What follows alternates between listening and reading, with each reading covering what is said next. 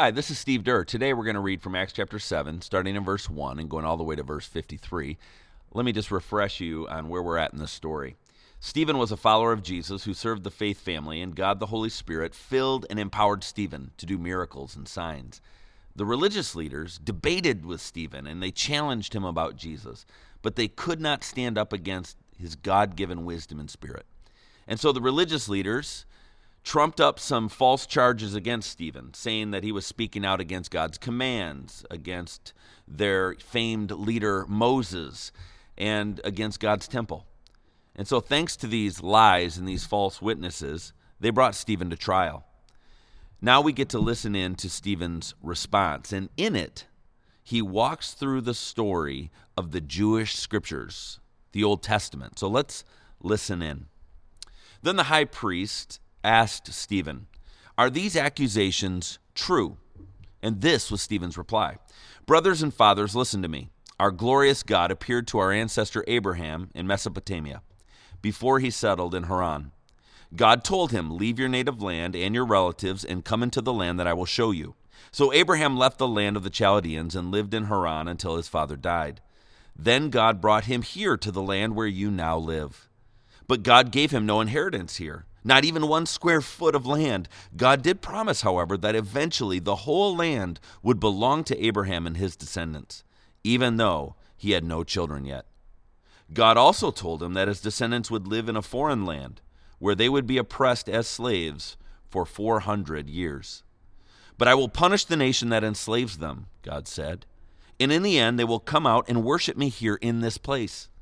God also gave Abraham the covenant of circumcision at that time. So when Abraham became the father of Isaac, he circumcised him on the 8th day.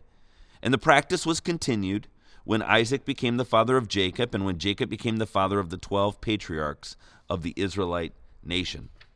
These patriarchs were jealous of their brother Joseph, and they sold him to be a slave in Egypt.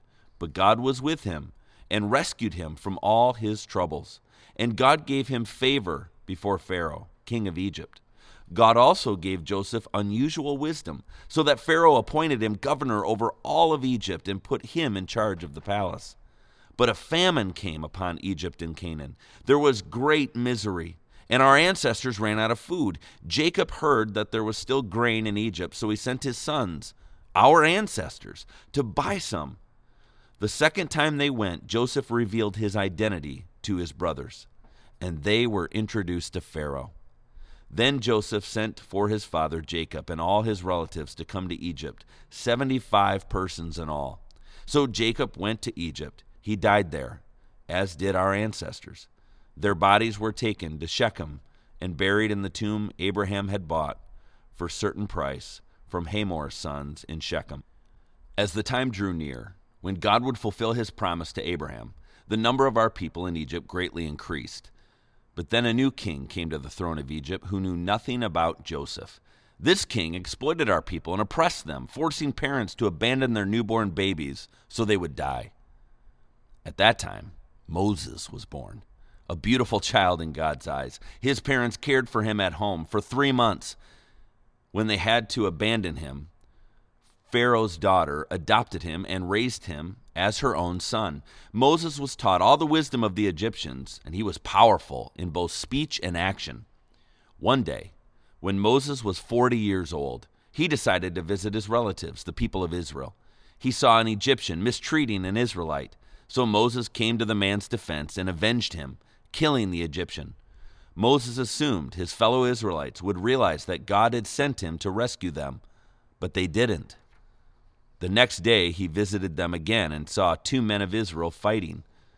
He tried to be a peacemaker. "Men," he said, "you are brothers. Why are you fighting against each other?" But the man in the wrong pushed Moses aside. "Who made you a ruler and judge over us?" he asked. "Are you going to kill me as you killed that Egyptian yesterday?" When Moses heard that, he fled the country and lived as a foreigner in the land of Midian. There his 2 sons were born. 40 years later, in the desert near Mount Sinai, an angel appeared to Moses in the flame of a burning bush. When Moses saw it, he was amazed at the sight. And as he went to take a closer look, the voice of the Lord called out to him, "I am the God of your ancestors, the God of Abraham, Isaac, and Jacob." Moses shook with terror and did not dare to look. Then the Lord said to him, "Take off your sandals, for you are standing on holy ground. I have certainly seen the oppression of my people in Egypt. I have heard their groans, and I've come down to rescue them. Now go, for I am sending you back to Egypt." And so God sent back the same man his people had previously rejected when they demanded, "Who made you a ruler and judge over us?" Through the angel who appeared to him in the burning bush, God sent Moses to be their ruler and savior. And by means of many wonders and miraculous signs, he led them out of Egypt, through the Red Sea and through the wilderness for 40 years. Moses himself told the people of Israel, "God will raise up for you a prophet like me from among your own people." Moses was with our ancestors, the assembly of God's people in the wilderness, when the angel spoke to him at Mount Sinai. And there Moses received life-giving words to pass on to us. But our ancestors refused to listen to Moses. They rejected him. They wanted to return to Egypt. They told Aaron, "Make us some gods who can lead us, for we don't know what's become of this Moses who brought us out of Egypt." So they made an idol, shaped like a calf, and they sacrificed to it and celebrated over this thing they had made. Then God turned away from them and abandoned them to serve the stars of heaven as their gods. In the book of the prophets it's written, "Was it to me you were bringing sacrifices and offerings during those 40 years in the wilderness, Israel? No, you carried your pagan gods, the shrine of Moloch, the star of your god Rephan, the images you made to worship them. So I will send you into exile as far away as Babylon." Our ancestors carried the tabernacle with them through the wilderness. It was constructed according to the plan God had shown to Moses. Years later, when Joshua led our ancestors in battle against the nations that God drove out of this land, the tabernacle was taken with them into their new territory, and it stayed there until the time of King David. David found favor with God and asked for the privilege of building a permanent temple for the God of Jacob. But it was Solomon who actually built it. However, the Most High doesn't live in temples made by human hands. As the prophet says, "Heaven is my throne, and the earth is my footstool. Could you build me a temple as good as that?" asked the Lord. "Could you build me such a resting place? Didn't my hands make both heaven and earth? You stubborn people, you're heathen at heart and deaf to the truth. Must you forever resist the Holy Spirit? That's what your ancestors did, and so do you. Name one prophet your ancestors didn't persecute. They even killed the ones who predicted the coming of the righteous one, the Messiah, whom you betrayed and murdered. You deliberately disobeyed God's law, even though you received it from the hands of angels." What an incredible speech and defense by Stephen.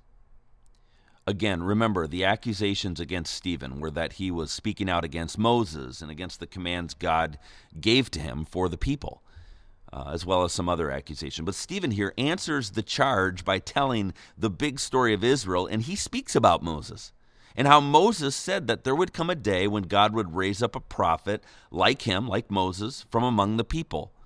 Stephen makes it clear that the people resisted and rejected Moses when he was trying to lead them in God's way. And now, these religious leaders are rejecting Jesus, the one that Moses promised was to come. What is Stephen doing through this story and these closing accusations? He is showing through their entire history that they have worked against God, and now they're doing it again. Stephen wasn't the one opposing Moses and what he said. It was now the religious leaders, in fact, who were proud and disobedient in opposing Moses and his words. How? By opposing Jesus. By opposing Jesus, they are the ones opposing the work of God, the guidance of God, the commands of God. They're opposing Moses. And so the tables have turned, and Stephen now passionately puts the accusation onto the religious leaders, onto his accusers. This is where Stephen's defense speech ends, because he's interrupted. He's interrupted by the religious leaders, and in our next audio devotional, we're going to find out the religious leaders' response and what happens to Stephen. But today, a question has emerged for me as I listened and read through Stephen's speech. And this question keeps ringing in my ears. Do I resist the Holy Spirit? Do I resist the Holy Spirit? Do I resist the guidance of God? The religious leaders were unwilling to humble themselves and follow the lead of the Spirit of God and His work. And the question for us today is, where do we find ourselves unwilling to submit to God, avoiding obedience, and hardening our hearts with pride? Where is God leading us? And are we open and eager to follow in His way? The Holy Spirit brings conviction, gives guidance, leads us to life. And so will we today humble ourselves and hear the Spirit's voice and understand His guidance, and will we follow? And so today, what is God saying to you? Where is the Holy Spirit leading you, speaking to you? And what will be your response? Let's pray together. Holy Spirit, we pray that you would speak to us today and reveal to us where we can follow your lead. And would you soften our hearts? Would you make us open to hearing your voice and to submitting to you and following you into life? And so reveal those things to us today. And thank you for your patience. Thank you for your forgiveness for the times in which we try to go our own way. But would you lead us to life, God, today? Speak to us. In Jesus' name, amen. Have a great day.